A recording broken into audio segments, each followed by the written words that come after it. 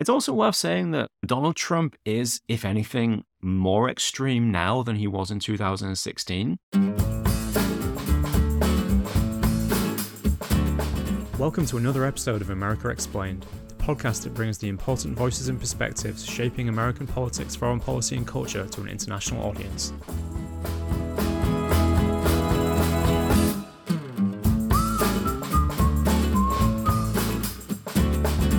Hello, America fans, and welcome to another episode of America Explained, the podcast that brings you an international perspective on US politics and foreign policy. Today we're talking Republican Party politics, in which the big story is that Donald Trump looks on track to seize the party's nomination for president. That's a development that's a surprise to nobody except perhaps Ron DeSantis, but it's worth unpacking what it means for the party and for the possible future of America. Talking of DeSantis, he's now left the race. He dropped out a couple of days ago after a poor showing in the Iowa caucuses, and Nikki Haley remains Donald Trump's only opponent for the nomination. Last night was the primary in New Hampshire. Trump won handily by about 10%, but he didn't dominate, and Haley's still showing signs of strength. So there are these flashing kind of points of weakness for Donald Trump heading into the general election, and we're going to talk about those today as well. I'll also look back a little bit on the DeSantis campaign, what went wrong, why DeSantis went from this person around whom there were such enormous expectations to a really humiliating end to his campaign, dropping out just one day after his first contest and then endorsing Donald Trump right away. I really hope you enjoy America Explained. If you do, please consider leaving us a 5-star review on your podcast platform of choice. That really helps other people find the podcast. It signals to our algorithmic overlords that this is a podcast that's worth listening to. I really appreciate it if you could do that. And also consider checking out our newsletter. You can find a link to that in the show notes for this episode. Click that link and you can subscribe to the newsletter.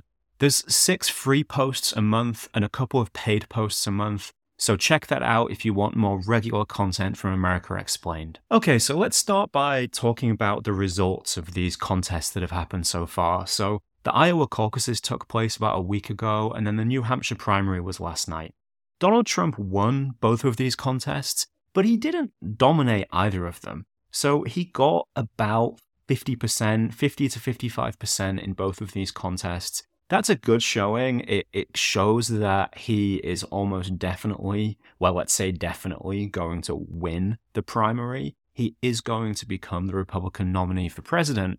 But it also shows that there's a huge chunk of the Republican electorate who is not lining up behind him, who has not got on the Trump train and was still looking for some alternative, someone else to vote for, be that Ron DeSantis or Nikki Haley or somebody else. So heading into the general election, Trump has a problem, it seems actually, based on these primary results, that there are large numbers of Republican and independent but conservative-leaning voters who are saying that they don't want to vote for Donald Trump, and in fact, they will never vote for Donald Trump. If that is true, if they don't change their minds between now and November, then that means that Trump is really, really going to struggle to win over independents and swing voters.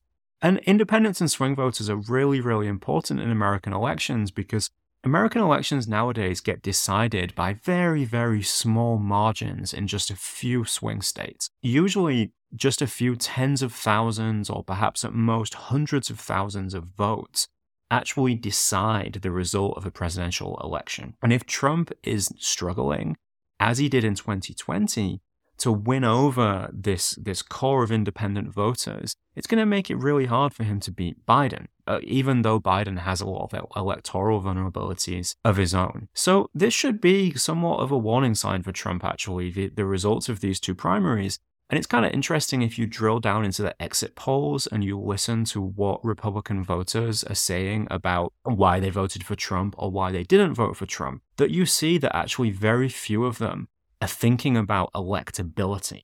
So in New Hampshire, only I think 2 in 10 or 3 in 10 of the Republicans who voted in that primary said that voting for a candidate who could beat Joe Biden was the most important thing to them. Most of the people who voted for Trump did so just because they love Donald Trump.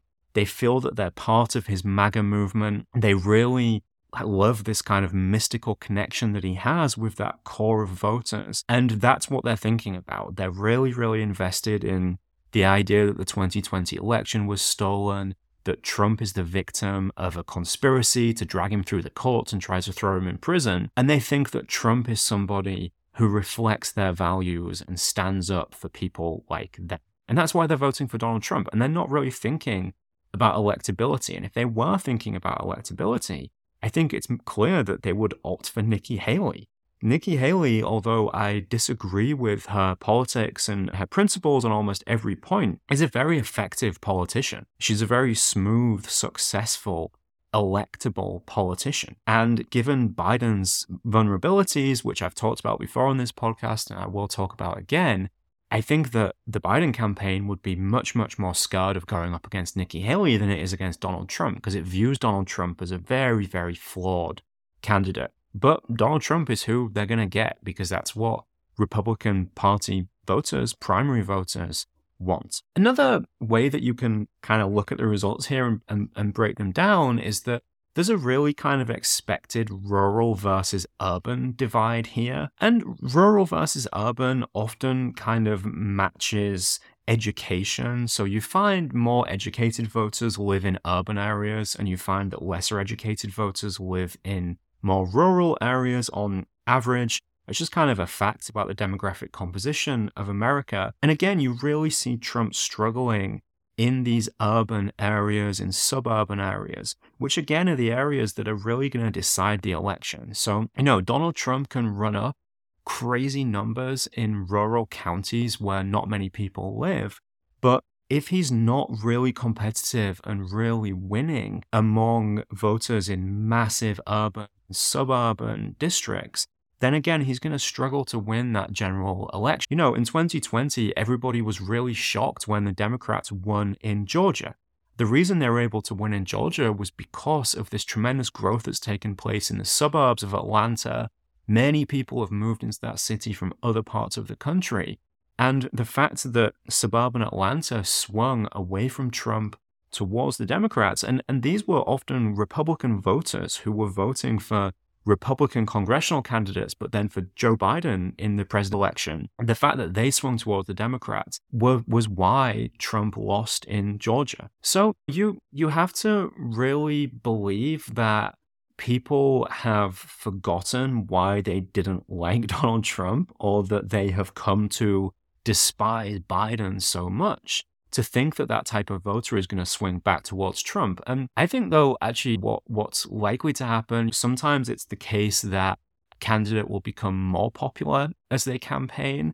That often happens when voters are getting to know a candidate for the first time, when maybe they don't know much about that person, they're not very tuned into the election, they're not really paying attention to the news, and the more and more that they learn about a candidate and the more and more they kind of absorb partisan messaging about why that candidate is great, or supposedly great anyway, then the more they come to like that person. But with Donald Trump, I think that we might actually see the opposite effect over the coming year. People already know Donald Trump. There's hardly a voter alive in America today who hasn't already had an extreme amount of exposure to Donald Trump, who he is, and they've developed views about him. And I think that as they are reminded of who he is in the coming year, as they realize that he's definitely going to be the Republican nominee, then they are going to kind of remember why they didn't like him. They're going to remember why they didn't like the really chaotic state of politics under Trump.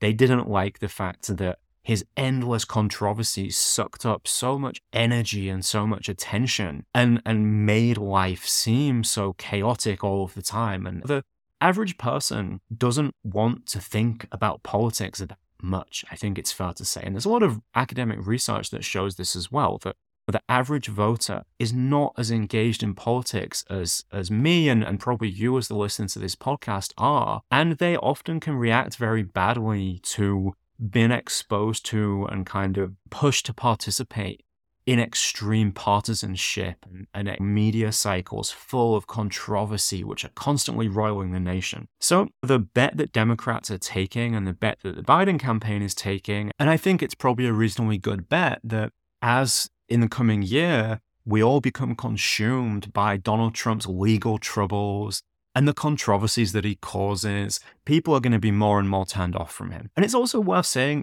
two other things that, firstly, it's really become noticeable that this is not the same Donald Trump who was running in 2016. So over the last few days, Donald Trump has said some truly baffling things while at events that really make it seem that his mental acuity is not what it was 8 years ago. So on one occasion, he said that Nikki Haley was the person who was in charge of security at the Capitol on January 6th, and hence she is responsible for the insurrection going down the way it did.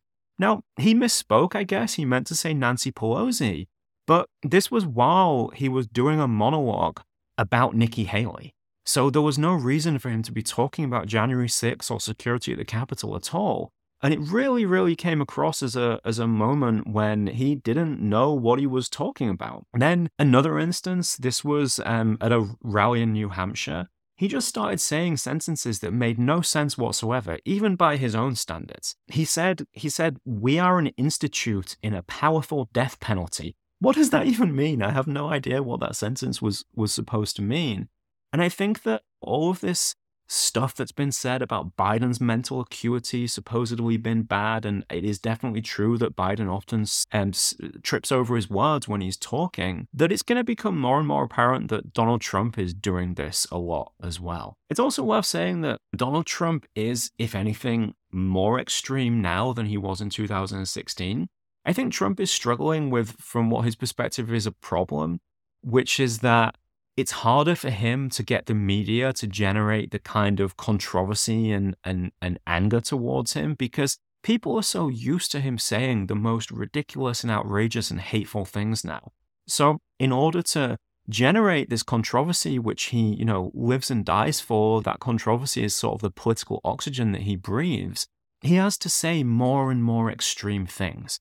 So you probably heard a couple of weeks ago that he said that immigrants are, quote, poisoning the blood of America. Well, that's just straight up fascist, Hitlerian rhetoric. I mean, the Nazis literally used that phrase. But Donald Trump's saying it, and then he just kind of shrugs it off and says, "Oh, sorry, I didn't realize that the Nazis said that." I think that this need that he feels to be more and more extreme is also going to harm him as well, because it's going to remind a certain subset of voters why they don't like Donald Trump and why they don't like where he leads the country, even as his most extreme supporters, of course, will lap up anything that he says. So these primaries, Donald Trump won, but he's showing a lot of real problems and warning signs. And I'm not sitting here and predicting, I'm not saying don't worry, Donald Trump is definitely going to lose this election. But I am just saying that we have to take a balanced picture of his performance so far. And these are definitely problems that we are seeing. Okay, after the break, I'm going to come back and I'm going to get a bit more into the DeSantis campaign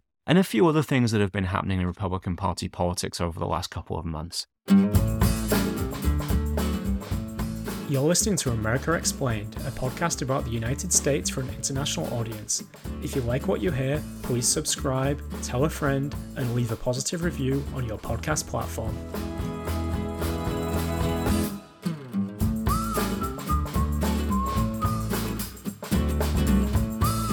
So, Ron DeSantis has dropped out of the race. It's a stunning fall from grace for a person who only a year ago was touted as the man who could take down Donald Trump and the man who could lead Republicans to victory against Joe Biden. He did make it to the Iowa caucuses, but he didn't make it any further than that.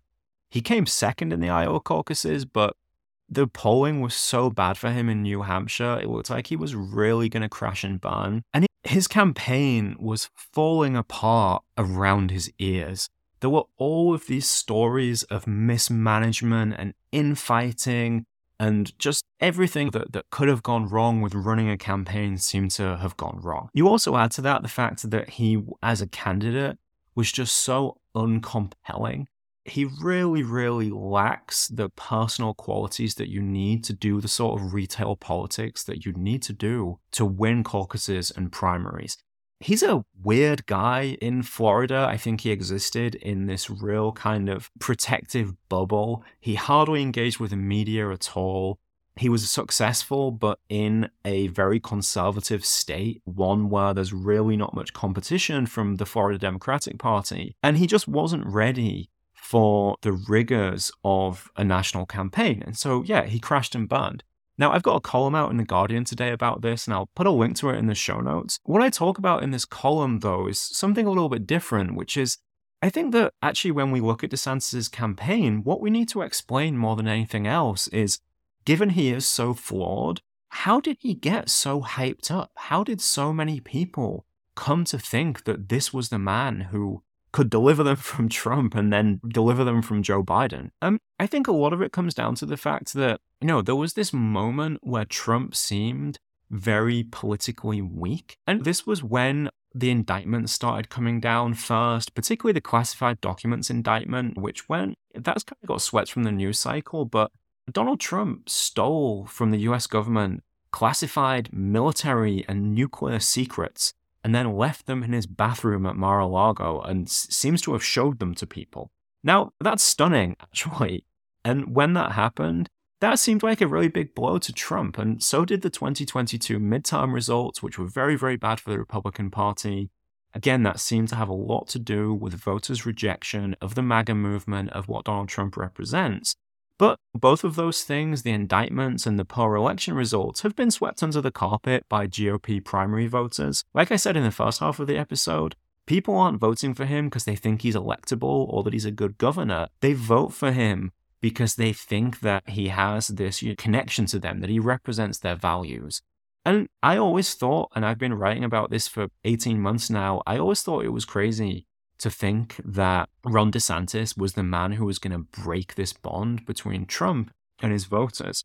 But I think the people who did want him to do that and did think he would do that were kind of like Republican writers, Republican donors, more educated Republican Party figures, ones who are not actually of the MAGA base. They probably live in big cities, they have big salaries, they have more economically and socially in common in many ways with liberals, with more urban voters. And they kind of got sick of Trump. They think about politics through the lens of electability a little bit more. They were embarrassed by Trump. They realized that he's not a competent administrator, that he's a serial loser of elections. And they settled on DeSantis as the person who they thought could sever Trump's connection with that base, who could become the person that delivered a kind of Trumpism without Trump, that he has some of the same attributes as Trump, or at least some of the same views. He's very focused on the war on woke. He's really, really aggressive towards the left and the media. But he had more of a track record of actually implementing policies within Florida that were based on this kind of culturally and socially conservative viewpoint. So I think DeSantis was the candidate of kind of, let's say, the MAGA elite, or at least some of the Republican Party elite. And they really, really boosted him because they didn't want Trump. But I think it's important to realize that wasn't that they didn't want Trump's policies or they didn't want Trump's values. They just wanted someone who, in their view, would be a more efficient and more successful version of Trump. Now, this has been an enormous failure, right? I mean, lots of people have wasted hundreds of millions of dollars and a lot of attention and energy on trying to back this guy who is a complete political failure, who just really, really has crashed and burned in this primary process. And I would like it if the people who did that would be reflective about what they've done, would be reflective about the fact that Donald Trump, even though he may embody these values and these policies which they like and which I find abhorrent, but okay, they like them. But Donald Trump, given his erratic personality, given his personal legal problems, given the fact that he led an insurrection to try to overthrow American democracy, that maybe now the DeSantis candidacy has failed, it would be good to stare reality in the face and say, we cannot back Donald Trump because of the danger that he represents to this country and its democracy. And instead, we're going to encourage people to either sit out this election or even vote for Joe Biden, who we may have policy disagreements with, but is a decent patriotic man, not a walking threat to the republic. But I don't think that's going to happen. What's going to happen is that these DeSantis backers are ultimately going to throw aside their scruples and go home to Donald Trump. A great number of them anyway. Because at the end of the day, they're just so bought in to the MAGA movement. They're so bought into its principles and values, and so bought into its kind of mistaken view of reality in which the Democrats are the people who pose this massive threat to the country, and the Democrats are the people who are destroying the country and destroying its democracy and undermining its values. And I think that you're going to see most DeSantis backers just kind of try to forget about this whole project and then try to get back into the good graces of Trump and the mainstream MAGA movement. And Ron DeSantis has led the way in doing that, despite all the things that he said about Trump. And I mean, he's not gone as far as I would have liked in criticizing Donald Trump and distancing himself from Donald Trump, but he has criticized him a lot. He has implied that he doesn't have what it takes to be a good president. But then Ron DeSantis, when he dropped out, just went and endorsed Trump right away, because he's trying to get into the good graces of the party and preserve the possibility that he can run for president again in 2028 or in the future. So there's this massive cynicism going on here, which I guess is very typical of Republican Party elites over the last 10 years or so, that they always end up bending the knee to Donald Trump in the end, because among their party base, he represents this unstoppable force. And at the end of the day, these people feel like they've got to be on the right side of the base. Otherwise, they have no future in Republican Party politics. So that's Ron DeSantis. He's gone. He always represented this political and moral dead end. And it's just going to be an embarrassing for him, footnote in the history of this election, and Donald Trump's inevitable march towards the nomination. Nikki Haley is still in the race. Some people are asking why she's not dropping out. I think it's pretty simple that even though now Nikki Haley has no chance of winning this primary, but I think that if she stays in for long enough, then in the event that something happens, like Trump has a heart attack or Trump goes to prison or gets disqualified from running for president, if Nikki Haley stays in the race for another month or so, she'll be able to say, well, hey, I was the candidate who did best in this primary. Other than Donald Trump, I did much better than that DeSantis guy. He dropped out straight away after Iowa.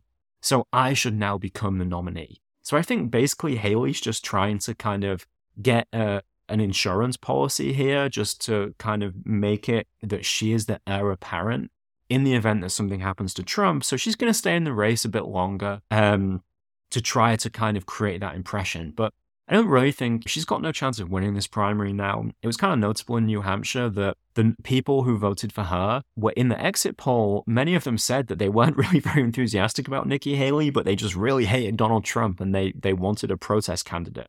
That's not good news for Haley. It's also another sign of weakness for Trump that even though all of these people are not enthusiastic about Nikki Haley, they still turned up to do a protest vote. They still turned up to register their opposition to Trump.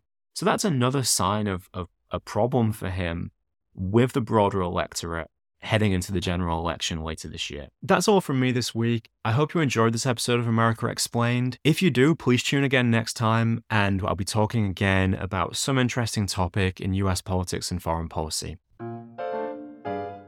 Thanks for listening to America Explained, which is brought to you by host Andy Gawthor and researcher, editorial assistant, and sometimes co-host Catherine Wood. If you like America Explained, please consider checking out our free newsletter, which you can find a link to in the show notes. That's all for this episode, and I look forward to speaking to you next time.